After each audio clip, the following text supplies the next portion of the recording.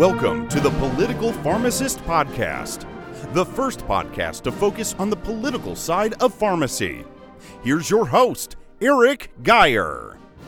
Welcome, Political Pharmacist Podcast listeners. I'm your host, Eric Geyer, and today I have with me Dr. Chara Reed. Chara is somebody I met on LinkedIn, but I think her story really resonates well with a lot of pharmacists out there. She got her doctorate in pharmacy from Midwestern in 2004, and currently holds a number of positions where she lives outside the Chicago area. Can you elaborate on some of your positions you currently and have held in the past, Chara? Sure. So currently I'm interim director of pharmacy services at DuPage Medical Group, which is a multidisciplinary medical group, pretty large footprint here in the suburbs of Chicago, pretty well-known organization. It's an interesting group to work for simply because we're not tied to a hospital. We're completely outpatient and have quite pharmacists and quite a few different services, which is cool.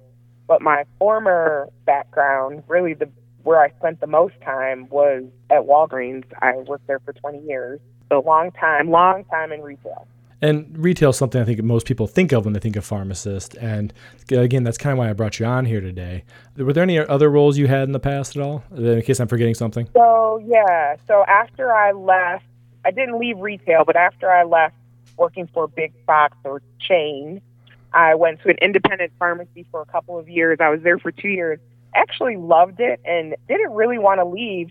And the only thing that really prompted me to start looking for another job after I had been there for 2 years is because I was driving 70 miles one way to work. Yeah, so that's a I lot. had a really long commute. You know, that kind of wears on you after some time.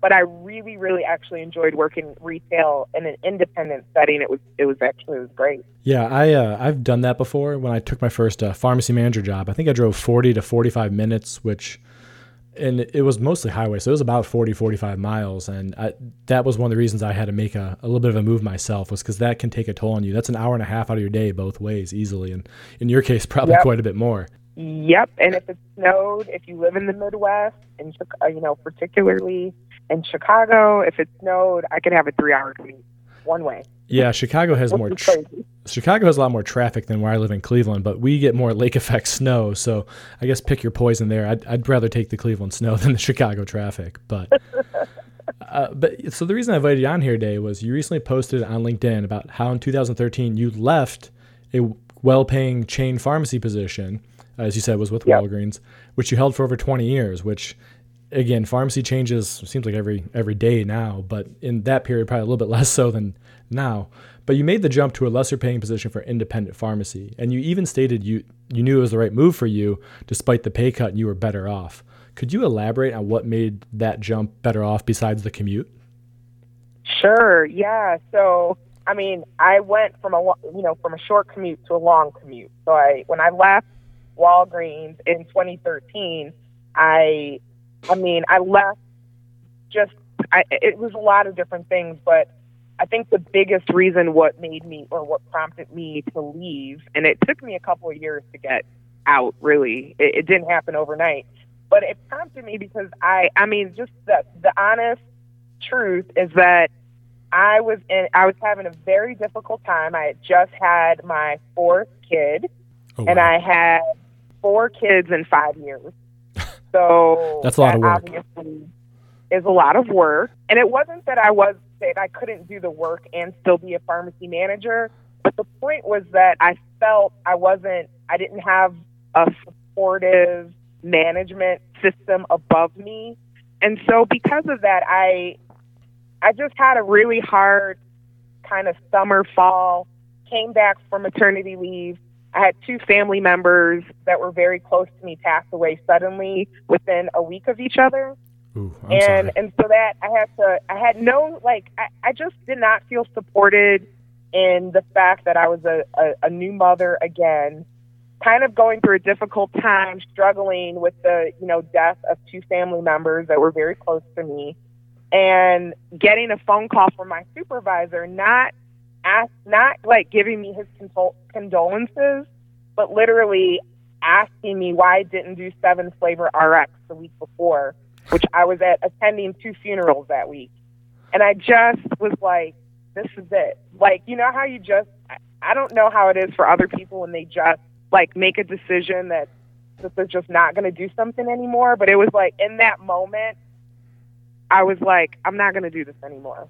Yeah. Like, I'm not going to continue to work in an environment that is not supportive when they need to be supportive. I've given this organization 20 years, and I've worked my tail off, 10 as a pharmacy tech / pharmacy intern, and 10 as a pharmacy manager. And I deserve a little bit more sympathy and respect, considering I'm kind of going through this blip, this rough period in my life. And it wasn't that I was trying to get out of work, or it's just I needed some sympathy and I needed some support. And because I was not getting that, I'm like, I'm leaving this place. I'm not going to continue to work someplace like this. Yeah, I think that's a huge point. Some of the best bosses I've ever worked for were definitely the ones who just show they cared. The simple things, like asking you how your day was, not just that day, but like, what's going on outside of work, and expressing a little bit of interest in you personally just goes miles, and, makes you want to bend over backwards for them. It also helps build that great rapport with them. It makes you want to work harder when they do ask you about the 7 flavor RXs. Hopefully it's not after you lose someone like that, but it's a good example of building that rapport a little bit. And the fact that they were aware of what was going on, but the only thing is, like, I couldn't even get a pass. And it's the first week of September, and we're talking about flavor RX. Like kids aren't sick yet. There probably wasn't even an opportunity to do 7 flavor RX. Like, really? Is that what I'm being berated for? Like, this is insanity. This is insane. Yeah, and just to be fair, I know that it does totally depend on what area you're at and who your boss is. So I'm not going to use this as a moment to bash Walgreens or anything like that. Because I know I know something like that happens with CVS, and it might even happen at certain independents depending on who your boss or who your owner is. Yeah.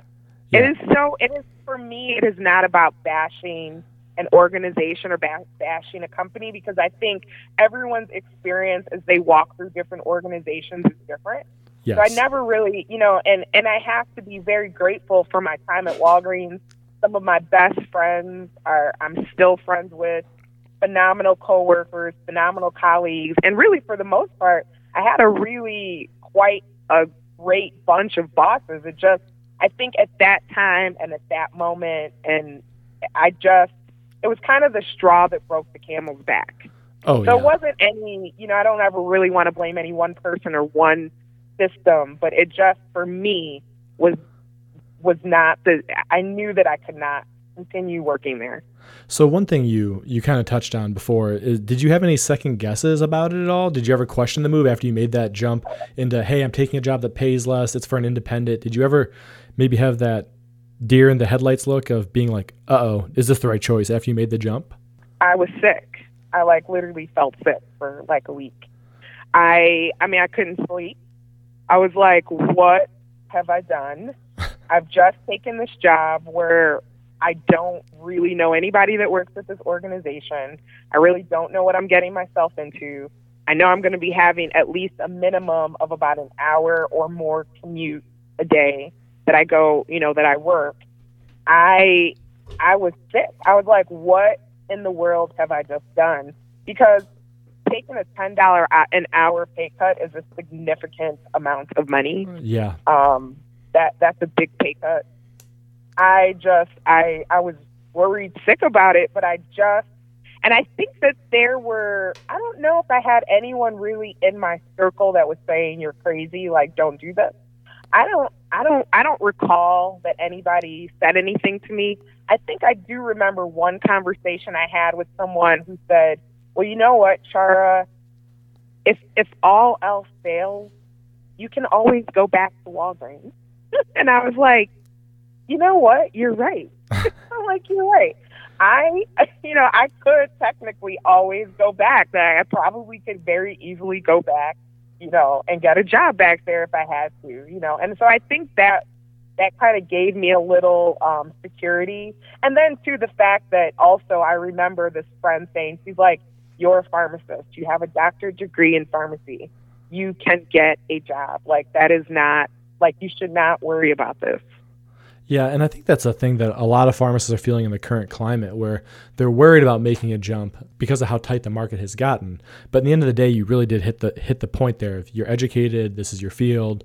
As long as you're a professional and a good person, it shouldn't be a problem for you necessarily to find a job, even if it might be lower paying, but you'll be fine. Just find the job that fits you and what you want to be doing.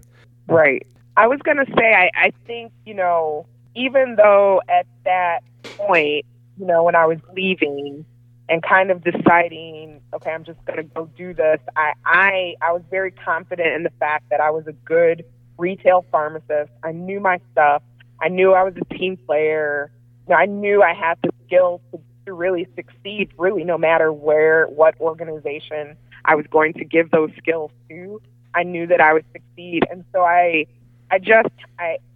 kind of started focusing on that instead of focusing so much on the money, or even focusing on, is this my dream job? Because I don't even think at that moment I was thinking about the idea of having a dream job or like a job that I really, really loved. I just was more focused on, I think I'm really good at what I do. And as long as I'm working with like fun people and a good team, I'll have a good time at work. And it won't, it'll be work, but it's like the day will go by fast and we'll have a good time while we are getting this work done. Yeah. And it sounds like to me, you experienced a little bit of burnout, which has been a huge thing in pharmacy these days. In fact, it was actually an article, and I think it was Drug Topics, and it was the cover article was, "Are you burned out?" Do you think that's part of what played into that a little bit with the Walgreens factor? Definitely. I mean, I was definitely burned out. I was making a lot of mistakes. I didn't have any tech help. I don't think I realized that I was burned out. I don't even think that I categorized it as that. I just was shocked. I think I was just miserable in the situation, but I really wasn't thinking of that terminology. And I don't think I've really ever thought of that terminology for myself, like, oh, I'm burnt out on this. But looking back, I probably was. When you are working, you're coming in early, you're staying late, you're going to meetings on your days off, you're required to do flu shot clinics on your time off, you don't have adequate tech help. And frankly, I was making a lot of mistakes that I just would never, because I'm so conscientious, mistakes that I never would normally make. But when there's not another set of eyes on the system, when you're the person that writes the prescription down, types it, fills it, and verifies it and sells it, there's a really good chance you're going to make a mistake because there's no other eyes on that. And I think that was more the factor that I was looking back was the burnout. I was not comfortable with the fact that I was making so many mistakes. And thank goodness, nothing was like a serious mistake. Everything was minor, thankfully. Yeah, as a pharmacist, when you start making mistakes, you need to really be able to take a step back and look at that and say, why am I having these mistakes? Because you're the last line of defense for that patient. And when it comes to medication, one wrong thing, and there could be a serious adverse outcome there.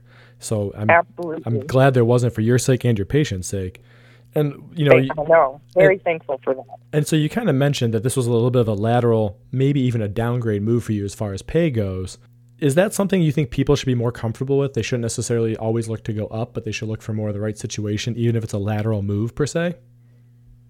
Yeah, I think I definitely have learned that lesson. Also, looking back, I think sometimes when you're in the middle of these things, you're not really thinking about all of this other stuff. You're just not putting that in perspective. You're just kind of working out of survival, just because you're just like, I got to do something different. But now looking back, I think it's so important. And one of the things that I tell people that ask me about, well, how did you get to do, and how did you get to the point where you are now? Because what I'm doing now and all of the amazing opportunities that I have right now, it's not like these things happen overnight. So I do think now, though, that when I give pharmacists or pharmacy students advice, I tell them it really is not about the money. Don't focus on the money, even if you're thinking about making a move that is less money. But if that position, even if it's not going to be your dream job, if it's giving you an opportunity to do something different, to have a better quality of life, consider it. Consider it, and hopefully you don't have to worry so much about the money. Yeah. And I think that's a key thing. As long as you're doing your best and, putting your best foot forward, doing everything you can for your patients, that's going to get recognized. And I think that's when you said when you're making mistakes, that's obviously not good for a number of reasons. But like you said, yeah, finding the spot that's right for you is huge. And that was part of the reason I wanted you on the Political Pharmacist podcast, was because do you think that there's a lot of people who are looking at us just as pill dispensers and not everything that we can bring to the table? And if so, do you think that a lot of that is kind of dictated by the powers that be in the payer system for pharmacy? Yeah, I mean, the fact that we don't have provider status is a problem. I mean, so you think about what are the services that, we think of healthcare and we think of people in healthcare. Most healthcare practitioners are money drivers. They provide care, and providing that care pays the bills, right? So right now, because we don't have provider status, we cannot bill for our clinical services.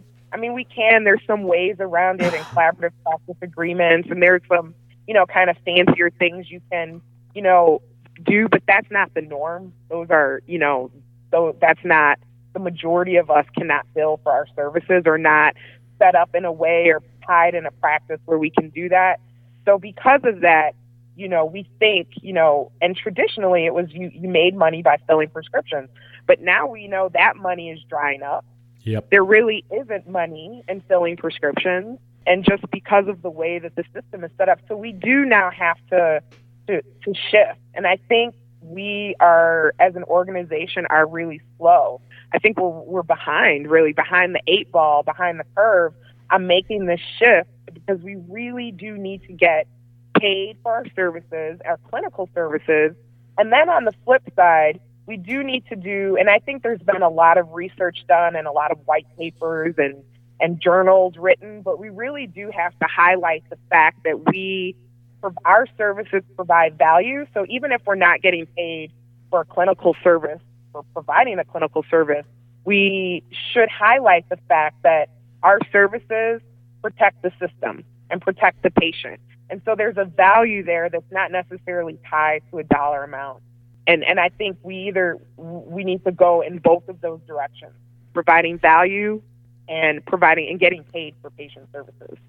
Yeah, and I think you hit the nail on the head there. And you didn't come out and directly say it, but I think what you're getting at is we're the drug experts. We really need to make sure that everyone understands that, because the thing that's ironic to me is the doctors write the prescriptions and most time we fill it.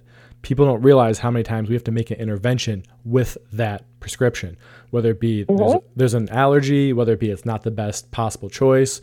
After we had a discussion with the patient, or they said something, or we knew something about them that maybe got overlooked, because as we all know, doctors don't have a whole lot of time to spend with patients anymore because of their reimbursements being cut. And there's so much talk about that, but there's not as much talk about pharmacy reimbursements until recently with some of the PBM things that have been exposed. But I think that, us being the drug experts, we really need to make sure we take that foot forward and then kind of show everyone, hey, I can do this, but I'm not paid for it. Or, hey, this law actually restricts me from practicing to my knowledge base that I could actually make people's lives better. Do you do that a lot more in your current role? Do you really feel like your current role, you've got a better ability to use your knowledge and things like that? Yeah. So, I mean, what I'm doing right now is a little bit different than what I was doing 4 years ago when I started in my role.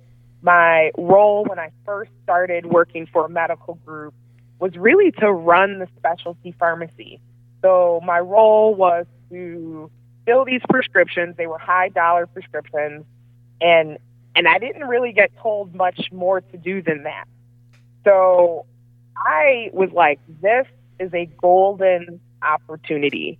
I realized I remember maybe about 2 or 3, maybe a month in of working at a medical group, I said, this job that I'm doing is going to change my life. And I don't know why I thought that. I don't know why that thought popped in my head, but it did, because I knew that working for a medical group, having access to the patient's medical records, and being able to tie that in to specialty pharmacy, and really being given the leeway to create a program that I was like, this is amazing. I'm like, I cannot believe I've gotten this opportunity. I cannot believe this has landed in my lap. Not to mention, I mean, the best part was I didn't have to work nights and weekends. I was like, holy cow, that's like the holy grail, the unicorn job of retail is to get to work 8:30 to 5. Like, what? Yeah. I'm like, that was like the big draw. You know, that's when I thought I hit the jackpot, was with the hours. But I think then as I started working there and really being the only pharmacist at that time in the specialty retail pharmacy, and I had an amazing technician staff that really, you know, helped me out to kind of familiarize myself with specialty pharmacy. But I knew then that there was an opportunity here for me to really tap into the fact that I had access to the chart, I had access to the providers. Some of the providers were even in my building, and I really could then build patient services around this opportunity. And that's exactly what I did. And then we started, and it wasn't just me, but I had, you know, 2 really great technicians that helped me along the way. And we started creating, and really some of the programs were there, but we just built on them. And I'm like, we're going to start charting every single thing, every single patient that we help and counseling session that we do. And we were doing prior authorizations and writing appeal letters. I'm like, I'm going to chart all of that information so that the provider, all of the provider staff, the physicians, the nurses, the MAs, they know what's going on with this patient when it comes to pharmacy services. And it really, truly, I think, revolutionized our value at the organization. I started having physicians calling me saying, oh my goodness, this is amazing. These services that you're providing, one, you're saving us money because you've taken on the prior auth services. And we don't have to worry about that now. We know we can just send you a message and you're going to handle it. And you guys are handling financial toxicity. These medications are not cheap, but you're going after the copay cards and the foundations and the free drug. And we just built out this really amazing, robust program to help patients. And I mean, I have to definitely credit my organization that they allowed me to take it and run. They're like, do your thing, you know, and we did. And so that program has grown, and I have since now taken on, I think I'm on my 3rd role now within the past 4 years with the organization. But it just was a testament really to them kind of giving us the freedom to take care of patients. Yeah, and you hit one thing on the head I really like is you said you documented every little thing you did. And I think that's huge for a number of reasons, because if there is something that comes up within the state for like provider status, or APHA pushing at the federal level for provider status, that's huge, because you could sit here and say, look, we're not getting paid for this. This is what we're doing for free. If reimbursements get cut more, I won't have the staff, the time, what have you, to do this. But if I get paid for my service and that falls, okay, like that's a little bit better. Granted, we should never be dispensing drugs for a loss, which is a whole nother topic. But right. At least by having that documented, you can go to somebody, whether it be a state legislator or federal legislator, and go, look, this is what I do, and this is everything that I don't get paid for. This is me just being a good person, essentially, to do what's right by people. And maybe the fees won't be, you know, $1,000 for an intervention, but when your fees can do things like prevent a heart attack, well, you might not get paid $100,000 for that intervention, but you save the insurer $100,000 for that cost of that heart attack. Right. And that's huge. And especially when it comes to pharmacy, whether it be in your niche of specialty now or your previous niche of community, we make those hundreds of times a day, thousands of times a day across the nation. And very little of it's actually ever paid for, which is ironic. Yep. And not only that, working within the realm of specialty pharmacy, these are high touch patients. And some of these patients are sick patients. These are oncology patients. These are immunology patients. They have inflammatory diseases, ulcerative colitis, Crohn's, you know, and these disease states, if not kept in control, really can cost the health system a lot of money. So it really is really to our testament, the fact that we were getting patients started on meds in a couple of days, you know, specialty meds. Sometimes, and working in traditional retail, I definitely remember you get a Humira prescription, it would never go through. You had no tools, so you couldn't even do the prior authorization because you weren't part of the doctor's office, so you couldn't do it. You didn't know what the labs were. You didn't know what the patient's TB status was. You don't know what they had tried and failed. You don't have the full picture. But working at a medical group, we had the full picture, and so we were able to really turn around those wait times to get patients started on drugs, which, really, I mean, we're saving the health system probably hundreds of thousands, if not millions of dollars, preventing people from ending up in the hospital with a flare because I can get them started on their Humira in 2 days instead of 2 weeks. And, I literally wrote down especially high touch when I was taking notes of what you're talking about. And the one thing, I guess I use this analogy, instead of death by 1,000 cuts, it's life by 1,000 differences. You're making those little differences every day in somebody that might not seem big, but by doing that, you're giving them a better life, a better health, a better overall being so that they can be better and be more productive and do what they want to do with their life. And that's... I know. And that's one of those things that kills me as a pharmacist working retail. Like you said, I'll sit there and see patients who there's a prior auth on insulin, or the insulin that's preferred by the insurance company is, and I'll name drop, Basaglar instead of Lantus for whatever reason. And because of the current way it is, it's a lot of the systems don't work with retail to set up collaborative practice agreements. But I know that I'm going to have to call that doctor. I'm going to have to wait a couple days to get back to him. I'm going to fax them, do whatever, just to make a simple switch that I already know. Where something like provider status, or at least the ability to make that simple change within the state laws, boom, now the person has their insulin, they're more adherent, and I can do everything I can to take care of them with the knowledge that I have. Why am I limited by that? It seems ridiculous, especially when I have a doctorate degree. And never mind the people who have BSPS, BCPS certified, or any of the other litany of certifications that you can have out there. Yep, that is so true. And you brought up triggered my memory of another, thing that we kind of revolutionized in our healthcare system. The fact that we also, one of the service lines that was already started before I came was a Hep C program. And so we were working directly with the doctors on these patients who needed to get treated for their Hep C, and not just treated, but cured. There's a cure now. And if you think about these patients, if they don't there's going to be a portion of these patients, if they don't get treated, they will end up with cancer. Yep. Okay, so it's very important that this is a disease state we can eradicate. And these people, again, it's a high touch. At that point, there was no generic. These patients, this treatment was like $100,000 or more for, a full course of a stiff cure for Hep C. And so we just were after it. We're we got to get these patients approved, because sometimes it was even difficult to get them approved by the insurance company. We got to get them approved. If they didn't get approved, I would work with the medical science liaison to write appeal letters, to basically beg the insurance company that this is the best choice.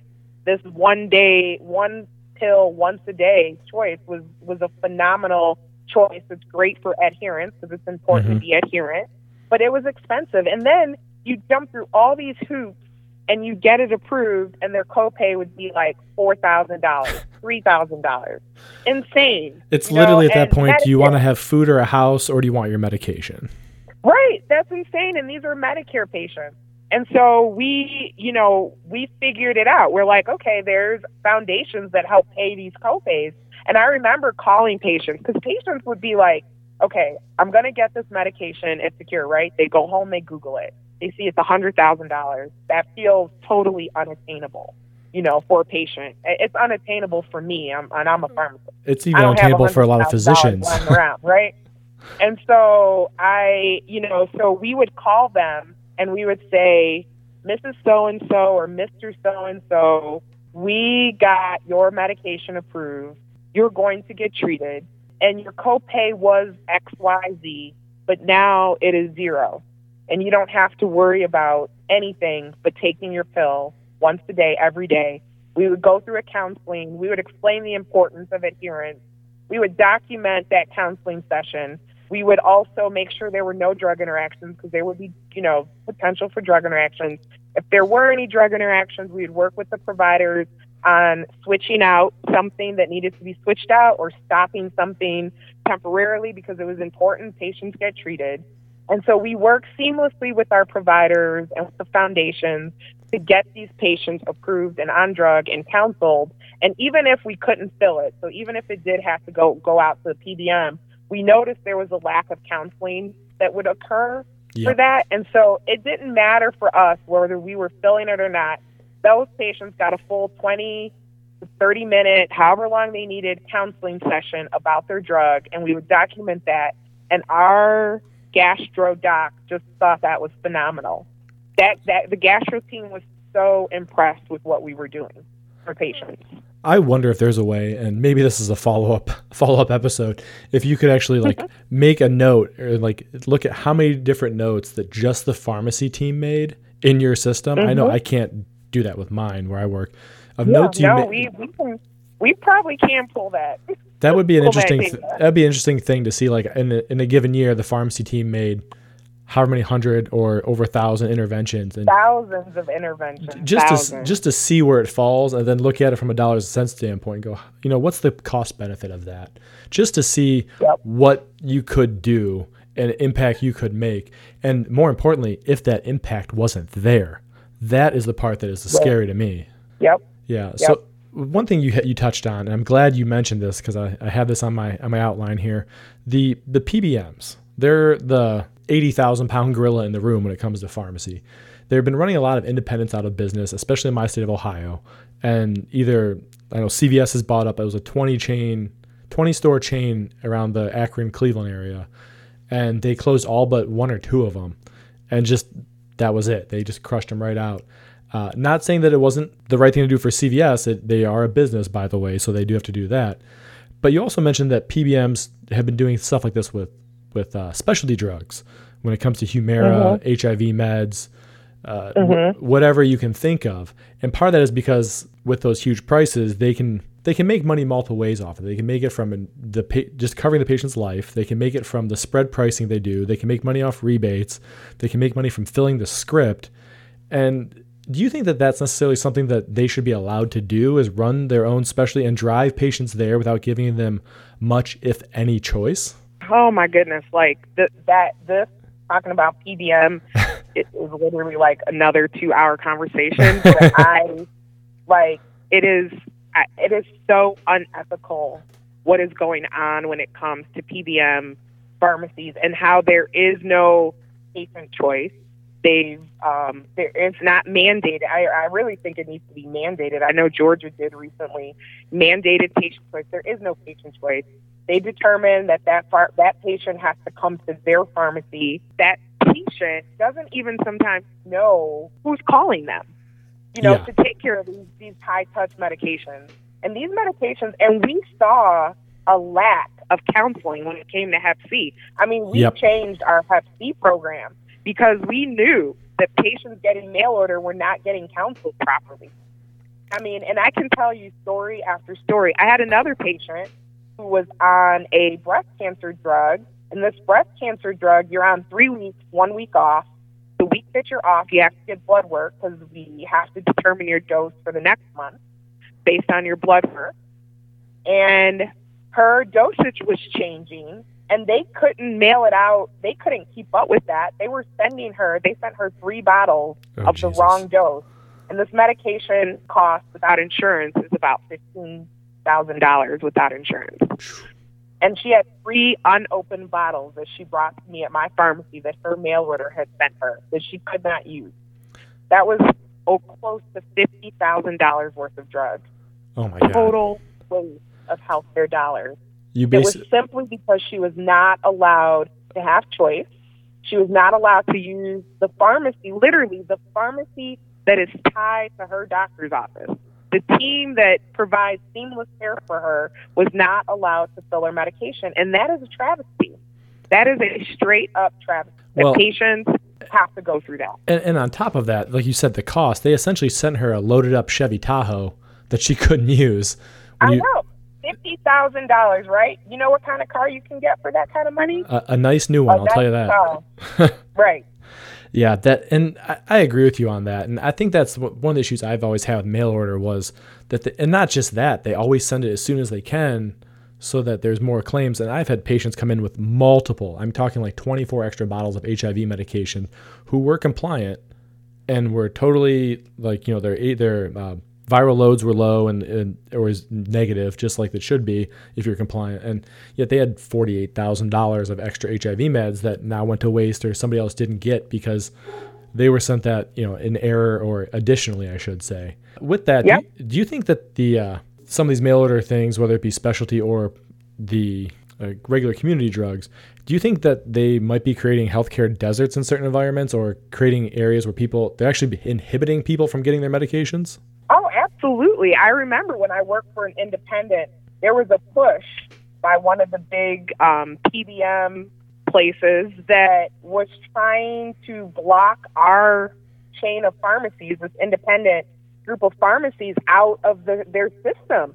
And if you think about that, and where we were in the independent I worked at was in a definitely a pharmacy desert. There was no chain within 30 minutes of where we worked. And the reason that would have been awful, can you imagine if you can't go to the pharmacy that's in your town, you have to drive 30, 45 minutes, an hour away to go to the pharmacy?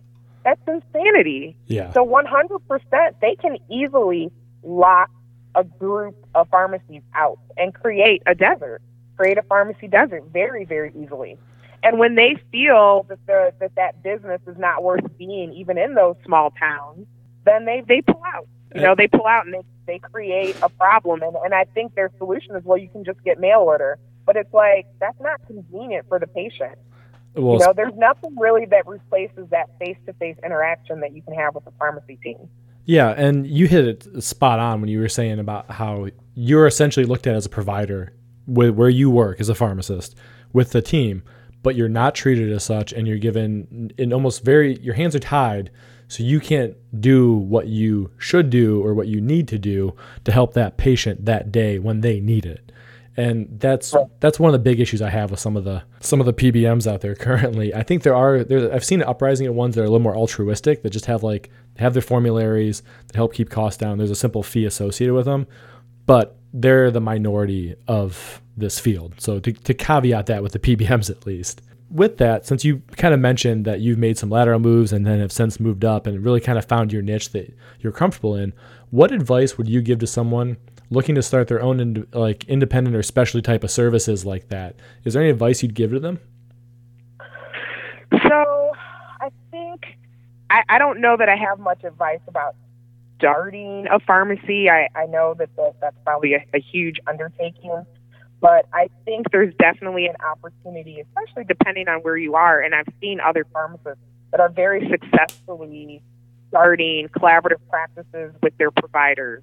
Or if you're working within a provider group, like we have pharmacists that work within our provider group that do have collaborative practice agreements, with the providers on site. I mean, I think especially now that I'm in administration, and there's a lot of us now, that we're in healthcare administration, we really have to be the driver and be really just a squeaky wheel about the fact that we need to embrace pharmacists embedded in the clinic. We need to embrace their services.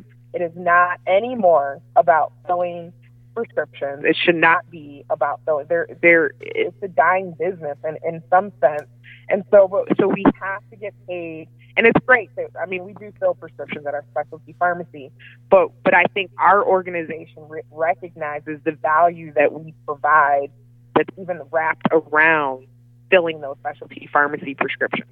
There's other value that's created, around that, around those services and around taking care of those patients and keeping them healthy, keeping them out of the hospital. We are good at that. And so I think we have to constantly keep spreading that message. We have to join our local chapters, our local organizations. I myself recently joined IPHA, and I'm going to hopefully tackle some of these topics with the leadership of IPHA here in Illinois. I'm like, listen, I am seeing firsthand some of these issues, and we can do something about this. we can do something, but it does take money and it does take time. So I think, one of the biggest things, especially working with the local, I think sometimes it's a little bit harder working with the national organization, but working with the local organization, that's like in your backyard. That's not far. That's right at home, and really can even more quickly affect you as a provider on a daily basis right there at home. We can't always wait for things to move on a national level. I think we're going to be waiting a long time. So I think our best bet is to move on a state level. Yeah, I would agree with you on that too. And if nothing else, it starts the momentum up to the federal level too. With that, since you mentioned multiple career shifts in your time as being a pharmacist or even as an intern, what advice would you give someone who's looking to make a career shift or a career change in pharmacy? The thing I tell people right now, two things. One, hopefully you don't have to worry so much about the money. And it doesn't mean that you want to just work for free. It just means you're not always going to make that crazy, insane, high salary when you make a change, okay? But the other thing about that is that if you make a change and you really do find something that you love, you may actually be surprised that you'll make that money back and then some. Mm-hmm. You'll be, and I'm very thankful, that I've had the opportunity to do that, But The other thing that is important is to network.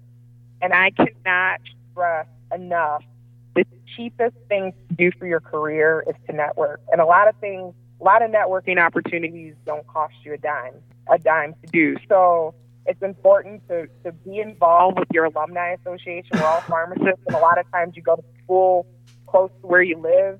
Not everybody, but a lot of people do. So I'm right now I'm president of the Midwestern Chicago College of Pharmacy Alumni Council. So there's networking opportunities there. And we have networking events, and there might only be like 50 people there. Like, obviously thousands have graduated, right? Yeah. Yeah. And that of the thousands, there's a fraction of those that still live in the area. So it's important to get involved. Pre-step students, get involved, start networking, join your local, pharmacy association chapters. And a lot of them, I know here in Illinois, they even have smaller, like suburban ones, and they host, networking events. I host networking events too, for pharmacist women. So just like you have to network. And I cannot stress the importance of getting out of your comfort zone. It's not comfortable for people sometimes to go to something by themselves, to go to an event by themselves can be very uncomfortable. But you have to, if you're serious about making a change, you're going to have to invest in yourself and invest in your career. I think you should also invest in your resume. It doesn't mean you necessarily have to pay someone to write your resume or write your CV for you, but you really should get several different professionals from several different backgrounds, not just pharmacists, to take a look at it. You will be shocked at how much valuable advice they'll give you just by looking at. You may think you have a stellar resume or CV, and it doesn't mean you have to take everybody's advice. Yeah. But I think there's some general things that different people see differently, and I always try to keep my resume or CV updated. And I was showing somebody, I'm not looking for a job, but I was showing somebody, and they were like, this does not really quite tell me what you do on a daily basis. This is not, from a businessman's perspective, this is not telling me anything. It's just giving me a bunch of bullet points about a bunch of different positions that you've had, but it's really not telling me your impact you've had on the organization. And so I was like, holy cow, like, you're right. And me at this point, and I'm, doing a lot of different things, and someone looked at my resume and said, it's not giving me a clear picture of what you do. Yeah. And I'm like, that's, and this is a non-pharmacist person, not someone that's a pharmacist. So I think it's important to have, when I say to network, to even extend that, not just pharmacy. There's a lot of opportunities that I have gotten now. I speak for a bunch of different drug companies. Pretty much none of those have come from networking with pharmacists. That has come from networking with different people, that have given me those opportunities. Yeah, So I think you hit. it's important. I think you hit a really good point there. Most pharmacists tend to be a little more introverted. I don't know for whatever reason. I know when I was in pharmacy school, we took one of those not aptitude tests, like personality tests, and almost everybody came up introverted. And just breaking out of your shell a little bit, whether it be networking, even just with pharmacists, we're not the best profession at doing that, and that can help you open up for a career shift or a change if you were to learn of something else going on that you're like, hey, I really like that, or I'm passionate about that more than what I'm doing now. And it could be doctors, it could be a nurse practitioner, it could be even a regular RN, it could be anybody that you can now provide value to, and you might get more job satisfaction out of it, like you said. And I really like that idea about having someone who's not in pharmacy look at your resume. I know when I decided to make a switch a few years back, I had my wife look at mine, and she ripped it apart, and I got defensive about it, but I think she ended up being right. So I have to say, give her a little bit of credit there. Yeah, you definitely can't, get offended. You got to really, take everybody's advice. It doesn't mean you change everything that everybody tells you, but it really does, you really should think twice. And I think the two other things that are important is you need to have a LinkedIn presence. I would have never be having this conversation with you if it wasn't for LinkedIn. You really need to have a LinkedIn presence. You really do have to be a self-promoter, and I know that kind of goes against our grain. As pharmacists, we're not very good sometimes about self-promoting, but you do have to talk about what you do. I was talking to a student who, or actually a pharmacist who, wanted to break out of doing what she was doing and wanted to do something else. And I said, well, what are some of the other things that you do? And she was telling me all these really awesome things. I'm like, why do I not know about these things? I'm like, you need to talk about these things. You need to post about these things. You need to, be proactive about the really cool things that you're doing. And people, we get a little bit self-conscious about that. But I'm like, look, if I'm doing something cool, getting this really neat opportunity, I'm going to talk about it. Let's talk about it. Let's be real. Let's discuss, how we've done these different things. The other thing is reach out to people, connect, be like, hey, you're doing something cool. Can we talk? Yeah. Like, I want to hear your story. Everyone loves to talk about their past and their story. Yep. So you probably will almost never get a no if you just cold turkey, reach out to somebody and say, hey, I am interested in what you're doing. They will probably have at least give you 15, 20, 30 minutes of their time to talk about that. Oh, yeah, for sure. That's more great advice, too. Hey, with that, before we wrap up today, there's two questions I like to ask everybody who's on here, especially if they're a pharmacist. And they're going to be very formulaic, but give me your best answer you can. If you could change one thing about pharmacy overall, what would you change? What would I change? Oh, one thing. I think the thing that would really change our landscape would be to have provider status. I think that would be a game changer for the pharmacist, the organization of pharmacy as a whole. We need to get paid for our services, for our clinical services. They need to be paid. Yes. The other question, if you could change one pharmacy law, federal or state, what would you change? A patient choice. Patient Hands choice? down. It would be patient choice that no organization, no insurance company can tell a patient where they have to go to get their medications filled. And that there's no penalty with that choice. But sometimes there's patient choice, but there's like a huge financial penalty that goes along with it. So to no penalty for patient choice, and the patients would have a choice. And then, then we have competition, right? Let the best man win. Yeah. It's more the true American free capitalism, yes. Yeah, that's right. Let the best man win. So whoever's going to do the best job of taking care of that patient is going to get the business. Yeah. And I think that will make us all step up our game. Yeah, and it would be a little more survival of the fittest when it comes to some of these other these games that go on, but if it takes care of the person, why not, right? Yep. All right. Well, hey, you've been a great guest, Chara. I really appreciate it. Where can people find you if they want to reach out or learn more about you? So I'm definitely on LinkedIn. Love to connect with people on LinkedIn. Find me, Chara. Last name is Reed. Long story behind that. But you can find me on LinkedIn and definitely message me. I love to talk to pharmacists. I love to also to network and connect with people and talk to people who are doing interesting things or want to find out, about what I'm doing and how I got to, do what I do. Awesome. Hey, thank you for listening, people, today. If you enjoy the show, please drop a rating on Apple Podcast or whatever platform you're listening on. Thank you for listening to Political Pharmacist Podcast, your prescription for pharmacy and politics.